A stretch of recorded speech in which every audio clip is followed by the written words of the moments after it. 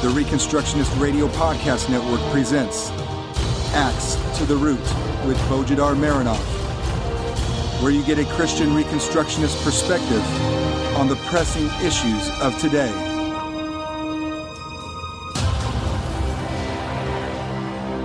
Welcome to episode 47 of Axe to the Root podcast, part of the War Room Productions. I'm Bo Marinov, and for the next 20 minutes I will be speaking to you as a fearmonger. Well, sorta, not really. But I want to talk about an issue, or rather a trend in the church today that should strike godly fear in the heart of any Christian man who cares about the future of the church and of the future of his family in the church.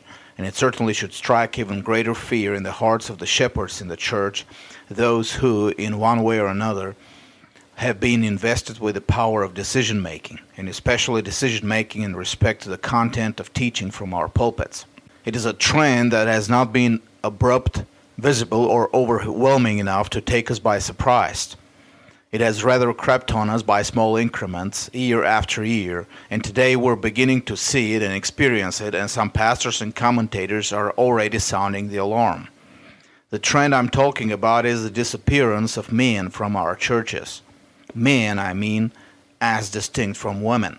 Now, before I continue, let me make this disclaimer. The church is not the men in the church, as some modern patriarchalists seem to believe. There have been extreme situations in history when the church has consisted mainly of women and has survived. Rodney Stark gives a reliable account of the early church in the Roman Empire, and that during the persecutions, the church had a high ratio of women to men. He even believes that the church encouraged believing women to marry unbelieving men and bring them to the church, and indeed there is historical evidence to somewhat back this claim. A recent example of the same situation would be the Hungarian Reformed Church in Transylvania, under the communist rule of Nicolae Ceausescu. In many places, the men in the churches were either murdered by the authorities or sent to concentration camps. The women then took over, and they kept the flame alive by organizing church services and Bible readings, keeping their Bibles and copies of the Heidelberg Catechism in special hiding places in the walls and under the floors of their houses. I personally visited Transylvania in 2003, and I saw the churches and the places, and I heard many stories by participants in these events. The underground churches in China have survived the Cultural Revolution almost entirely without men. Most of us, when we're looking at the growing church in China, do not realize that this growth has been planted in the efforts of millions of women who today are simply cute Chinese grandmothers in today's churches. Most of today's Chinese Christians can trace Christianity back to a patient grandmother who would insist on family reading from the Bible written in the old script. And why go to all these historical examples when we have the example in the Bible when it was the women of Israel who dared disobey Pharaoh and save the children of Israel? The men were rather timid, and later when Moses came to rescue them, were not willing to save even their own backs from the whips, let alone save their children. But these were extraordinary times of survival, and it seems that Christian women have been extraordinarily prepared and capable to fight and survive for the faith and for God's church in such times. I have no doubt of that, and I have no doubt of the role of women. But again, those were extraordinary times. And extraordinary times cannot and should not be our norm and standard. And besides, we are the Church of God, and survival cannot be and should not be our normative mode of operation. The gospel, as described by Paul in 1 Corinthians 15, 1-28, has as its aim the subjection of all enemies of Jesus under his feet. And for this victory to be complete, we need men in the churches, men who will take their battle stations and won't leave them until the victory is secured in history and on earth. Therefore, we should be very concerned if Christian men are disappearing from our churches. I have noticed the trend first on the mission field, where it is very clearly discernible. And it seems to be a plague that doesn't discriminate between the different denominations. Whether a mission is charismatic or Baptist or Presbyterian, the same problem always persists. Foreign missions are mainly capable of attracting women, but they seldom attract men. Or at least they seldom attract enough men to balance the number of women in the planted churches. We had the same problem with our mission in our first years, before we figured out the problem and its solution. I have seen Presbyterian churches on the mission field where there are 2 and 3 men and 24 women in the church. I have also seen a Presbyterian mission send to the mission field young single American women as short-term missionaries, a very, very foolish policy. I have seen Pentecostal missions where there are so many women and so few men that their evangelism teams are entirely manned, pun intended, by women. In fact, in some churches, the young girls just plainly ignore the teachings of their pastors and marry unbelieving men from the culture around. And of course they would. The biological clock is ticking, and they don't have the time to wait for the pastor or the missionary to figure out how to fix the discrepancy. Whether these families will produce godly children or apostate wives is left to the mercy and providence of God. But the mercy and the providence of God do not excuse the incompetence and sometimes the unwillingness of the pastors to face the issue and find its biblical solution. The situation may be a little better on the home front in the churches in the United States, but don't be quick to relax. It is not much better. Commentators and polling agencies and church leaders from all denominations are sounding the alarm concerning the American church. 10 years ago, Biola magazine wrote of the feminization of the church and quoted from David Murrow's book, Why Men Hate Going to Church. Even earlier, Leon Potos wrote a much deeper study, The Church Impotent, the Feminization of Christianity. Women, even then in the 1990s, outnumbered men in the churches by anywhere between 25 and 40%. In year 2000, Barna Research came up with a study titled, notice, Women Are the Backbone of Christian Congregations in America. At the time, 25% of all Christian women would worship without their husband. About 1/5 to 1/4 of all single Christian women won't find a husband who would share their faith. More than 90% of the American men profess some faith in God, but only 1 in 6 see a point in attending church. As a female blog author, a member of an Orthodox or Reformed conservative church expressed it, do single Christian men even exist anymore? And her answer was, yes, they do exist, but they're hard to find because the demand is outstripping supply. And unlike the case of the early church or the persecuted churches in Transylvania or China, the supply is low because the churches have neglected their obligation to create what G.H. Baving called a power of attraction. Some churches have awakened to the problem and have tried to give it a solution by creating such power of attraction. But their attempts have followed the same tactics as for attracting women. Make some sort of a men's ministry or a man fellowship, focus superficially on something that men might be interested in. It seldom works except as just another avenue of wasting church funds and propping the ego of just another church activist. I have been to a few of those. Whenever a fishing trip or a paintball game or something else is organized, some unchurched man from the community would come to hang around for the event and sometimes even listen politely to some sermonizing. Then, the next Sunday, they don't show up for service. Such lame attempts at alluring men in the churches are an insult to people's intelligence. Men don't go to church not because it doesn't have enough men's events. Others have tried to attract men by displaying some sort of superficially manly, macho behavior from the pulpit, using even profanities or mimicking the manners and the lifestyle of some masculine subcultures like lumberjacks or criminal gangs. It doesn't work either. Men don't go to church not because they're looking for a theatrical setting where they can pretend they're masculine. There's a deeper reason for the aversion American men have to church, and until we discover this deeper reason and act on that discovery, we won't solve the problem. And if we don't solve the problem, the next extraordinary situation will be created not by our persecutors, but by ourselves, by our own apathy and by our own stupidity, and especially by the apathy and the stupidity of our church leaders.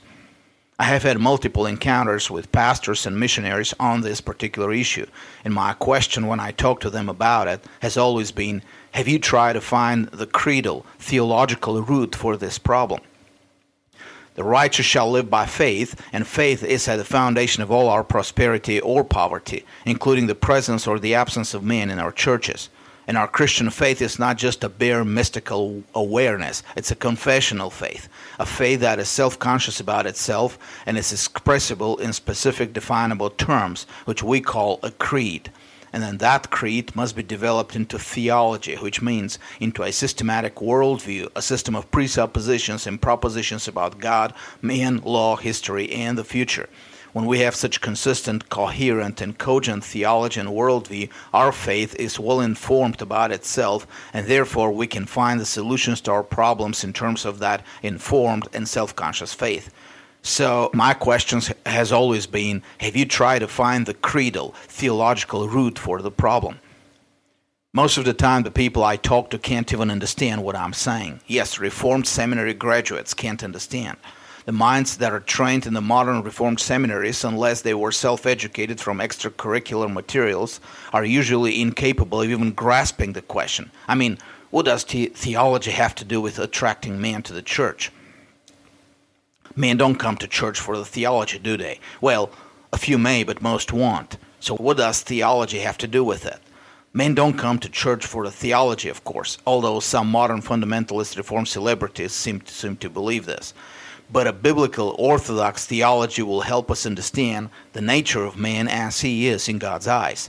And by understanding the nature of man, we will be capable of figuring out what is it in the constitution of man which keeps him away from the church, even when he professes faith in God, and even when he professes a saving faith in Jesus Christ. Our preaching is our power of attraction or power of repulsion. Whatever we preached based on our theology will either attract men to the church or will send them away dissatisfied. And let's not soothe our consciences by saying that it was because these men were not seeking the Lord. In the majority of cases, if not all of them, the fault lies with the preacher and his preaching. A few years ago, in a sermon titled, "What is Man?" I presented the case that the definition of man in the Bible is not the Greek metaphysical definition we're all used to today. We all know today that man, and I mean man generically, as man and woman, we all know today that man was created in the image of God. So far it all sounds clear, except that we need to find out what that image of God is or means in order to find out what man is. A variety of solutions and answers have been given by theologians, all seeking to find a fixed essential internal characteristic of man which defines him as in the image of God. Some have placed that characteristic in man's intelligence, others in his ethical nature. Although both technically won't work, since the angels also have both intelligence and ethical nature. They can fall too, but they're not made in the image of God. There have been other attempts at definition, but again, all of them have focused on a metaphysical, fixed, stagnant feature or nature in man to describe him and define him. But such metaphysical definition is not supported by the biblical text. In the very text where God declares man to be made in the image of God, Genesis 1:26-30, there is not even a trace of such definition, whatever the inner metaphysical nature of man is. Whatever it is, God has not revealed it, and neither has He defined man on the basis of it. What we see, however, is that man is defined in terms of his external purpose, and not only in terms of his external purpose, but also in terms of his external purpose as applied in time and extending into the future. Here are the words of God's definition of man, the image of God. Then God said, "Let us make man in our image according to our likeness, and let them rule over the fish of the sea, and over the birds of the sky, and over the cattle, and over all the earth, and over every creeping thing that creeps on the earth." Now listen to this. God created man in His own image. In the image of God He created him. Male and female He created him. God blessed them, and God said to them, and here is the important part of purpose in time, "Be fruitful and multiply and fill the earth and subdue it." Now from the very beginning, man was given a definition in the very purpose for which he was created. And that purpose included a development in time, a distant but final goal to which man had to reach through time, through generations of his descendants, until the final goal, the subduing of the earth, is complete. Man didn't learn what he is, but he learned what he was created to do. And his whole knowledge of himself was supposed to revolve around this simple fact: you are created for a purpose, and that's all you need to know about your real nature.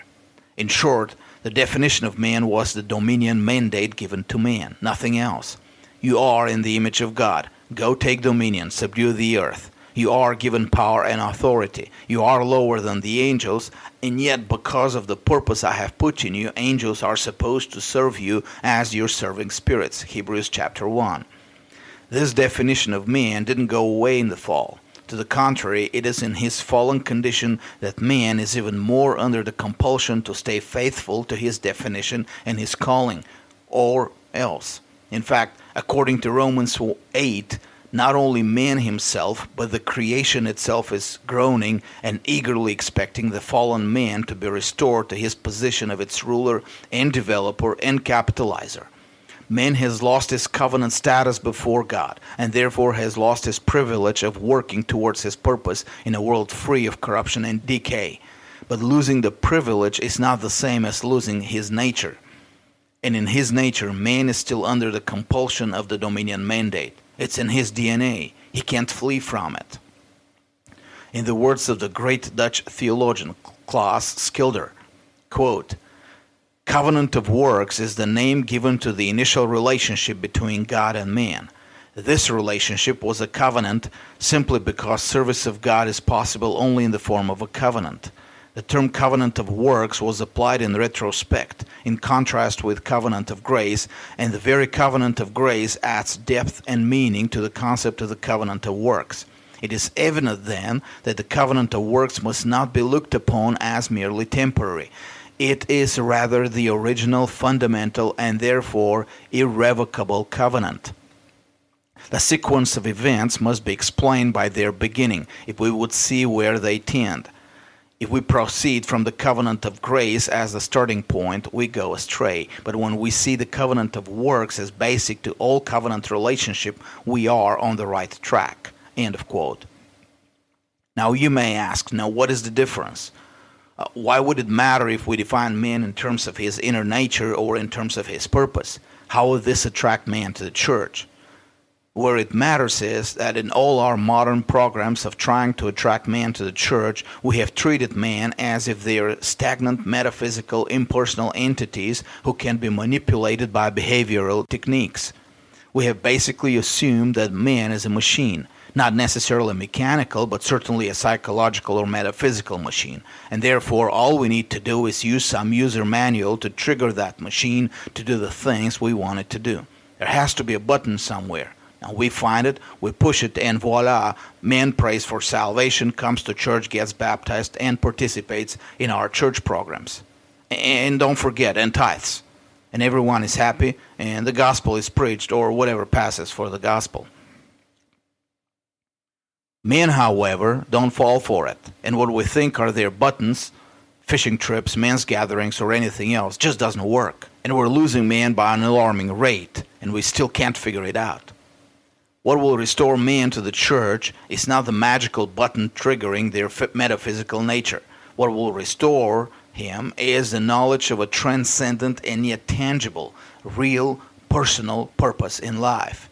What will restore them is a theology and a preaching based on that theology that doesn't keep men busy flipping through repetitious pages of abstract religious terminology, but instead creates in them a vision for each one's personal place in the work of the kingdom of God, an identity based on purpose and extended in time towards a final goal glorious enough to deserve the hassle. Glorious not simply in the eternity, but glorious on earth and in history. A goal of victory in which every individual man will have his share and his opportunity to prosper and contribute. Such personal purpose and goal can be created in man only when the theology of the dominion mandate, given at the beginning as the very definition of the nature of man in the image of God, when that theology of the dominion mandate is restored in our churches, when those colonists 200 plus years back followed their pastors to fight King George, they were self-consciously Christian because to be a Christian was to be a man of the frontier, a man of purpose and a vision, and an unbreakable optimism of the future. A man in those days could be alone against the whole world and still believe in his destiny to conquer the world. You may all go to hell, and I shall go to Texas, were not the words of one superman of super abilities. Such was the sentiment of hundreds of thousands of just regular Christian men. And why were they such supermen compared to our modern effeminate churchmen? because they were nourished with a theology that instilled in them a sense of destiny, a sense of purpose, and an urgency of finding their own part of creation which they should develop for the glory of God under their personal destiny in Him. The men were not extraordinary beings. They were the same men as we are today, with their personal weaknesses and shortcomings. But the preaching they heard in their churches, the Christianity they grew up with, was what brought to the surface their gifts and talents, and gave them courage to serve God in ways more courageous and gallant than anything we can imagine today. A few weeks ago, I read the words of a modern preacher of the group of the modern so-called Covenanters, who stated that Christians should be centering around local churches and should not be seeking better and more gainful employment in places where they can't find a good church. What an unfortunate and miserable end of the legacy of the original Covenanters and Presbyterians, who, to the contrary, encouraged their church members to go out and expand their dominion over the land, whether there was a church or not. The golden age of Presbyterian Scotland saw Scotsmen traversing the globe as sailors, settlers, entrepreneurs, explorers, natural scientists, doctors, etc.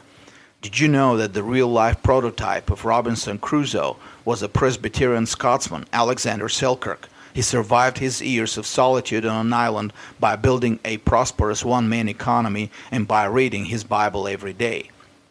Such false teachings are not limited to the modern so-called Covenanters. Such a theology of passivity and purposelessness is common to most churches today, and common to most missionaries on the mission field. By preaching purpose out of our churches, we have preached manliness out of our churches, and then we wonder why men are not attracted to our churches. For this to change, we need to change our definition of man. Man is first and foremost a purpose, a mission, a vision of a future victory in history and on earth. Our preaching must speak to this kind of man, because this is the kind of man that the Bible describes and defines.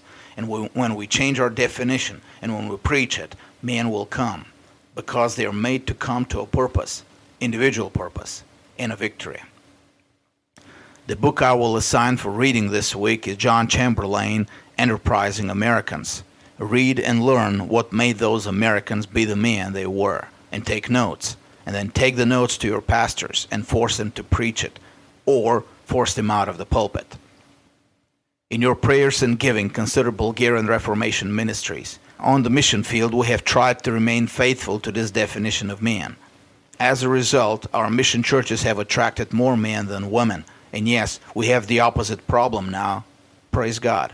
Our work has given fruit abundantly, but there is more to be done and more books to be translated and published until we have the secure intellectual foundation of the future Christian civilization in Bulgaria. Help us build it. Visit BulgarianReformation.com. Subscribe to the newsletter and donate. And God bless you all. This was a Reconstructionist Radio War Room production. Axe to the Root with Bojidar Marinov. Please visit BojidarMarinov.com and ReconstructionistRadio.com/Axe to the Root.